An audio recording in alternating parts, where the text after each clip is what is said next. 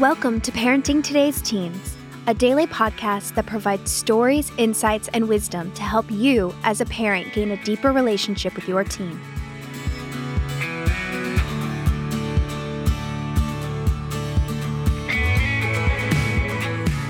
On today's episode, Mark Gregston shares a personal devotional to help you as you walk through life with your teen. Let's hear what Mark has to say.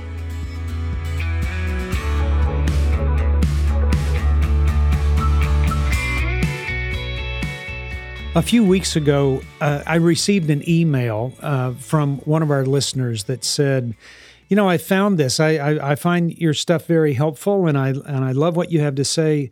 At the same time, I don't hear you talking about Jesus much. And when you interview the kids, why don't you ever ask them what the Lord's doing in their life, or they never share about what the Lord is doing in their life?" And so I went to your website, and I didn't see Jesus' name as much as I would hope that it would have been there. So it's interesting to me that the qualifications sometimes that we place on other people to be who we want them to be, so that we get the feeling from them that they're doing what we expect them to be doing. It's interesting to me that the criticalness of people sometimes is not ill-intentioned, but it does happen. And I fear that many parents do that as well. I haven't met any parent that has said, "I would love to be critical of my child. I would love to not have a relationship. I would love to push them away from me. I would love to discourage them. I would love to not get along with them. I would love to have a mean message. I would love to nag my child. I would love to correct them all the time." I have never heard a parent say any of those things, but yet I see parents doing it all the time. And my point of it is that somewhere along the line that there has got to be the opportunity for us to realize that some of our most well-intentioned things aren't coming across real well. And we get stuck in always sharing words rather than displaying the actions that shout, "I love you, and I desire to have a relationship with you, and I think the world of you, and I want the best for you." It's interesting to me that 1 John 3:8 says, "Let us not love with words or speech, but with actions and in truth." That there's something about what we do that trumps what we say. And you and I say that all the time, don't we? We say it's, your actions speak louder than what? It's not what you say, it's what you do. Theodore Roosevelt, who was our 26th president, said this. He said, "Knowing what's right doesn't mean much unless you do what's right." There is something about taking what we say and putting it into practice. And it's interesting to me that what happens is we rely on words, where we say, "You're not saying the right things. I don't hear the right things."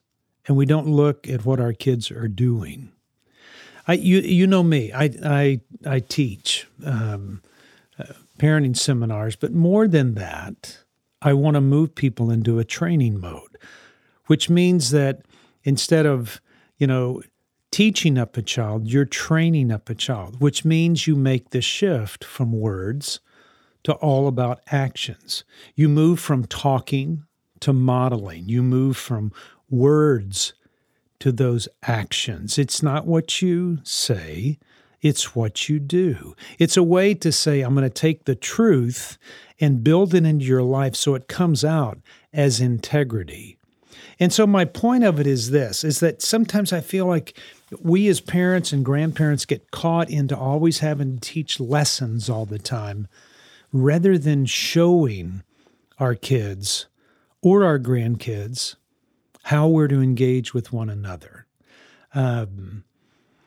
we get more out of telling what's wrong rather than sharing what's right.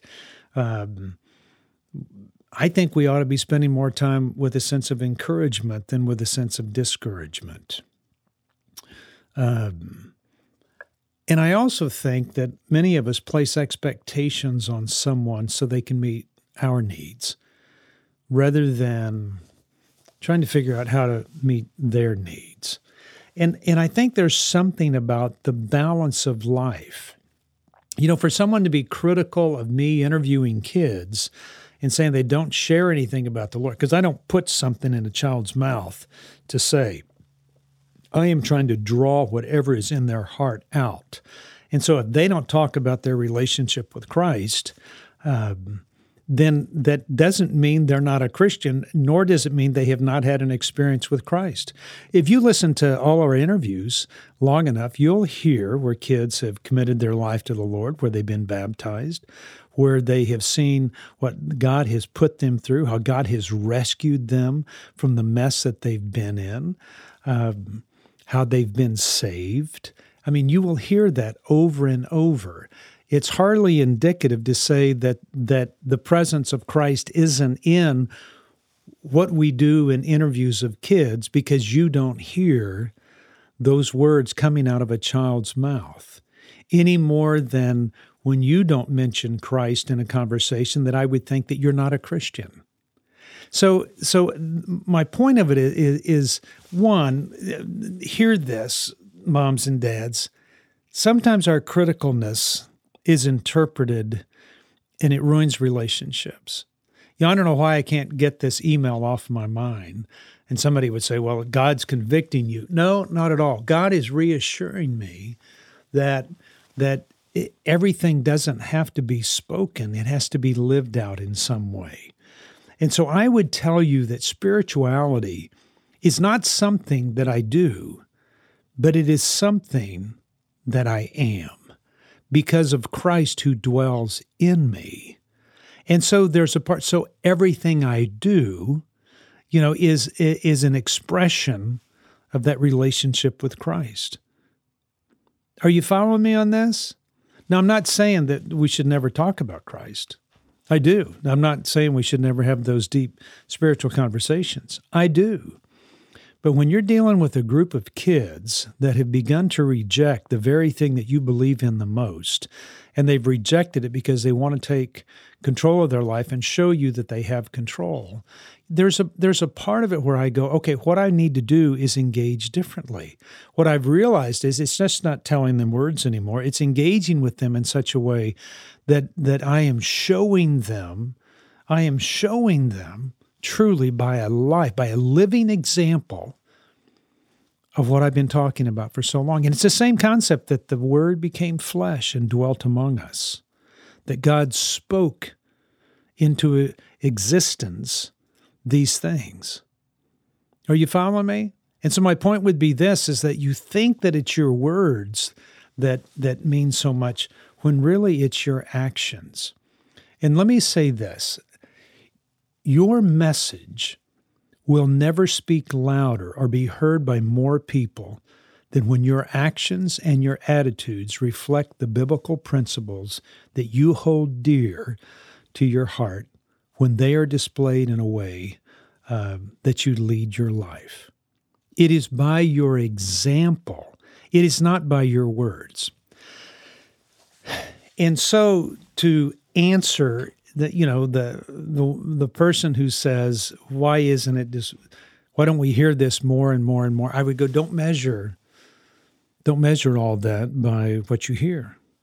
Measure by what you see. And what you see, and as you dig a little bit further, maybe a little bit more depth. If I'm waiting to hear this from my kids, then I may be disappointed. But at the same time, I want parents to understand it's not what you say anymore when your kids enter the teen years. It's what you do. Because those actions that you show speak louder than the words you can ever speak. Your message will never speak louder or be heard by more people than when your actions and your attitudes reflect the biblical principles that you hold dear to your heart, when they are displayed in the way that you lead your life.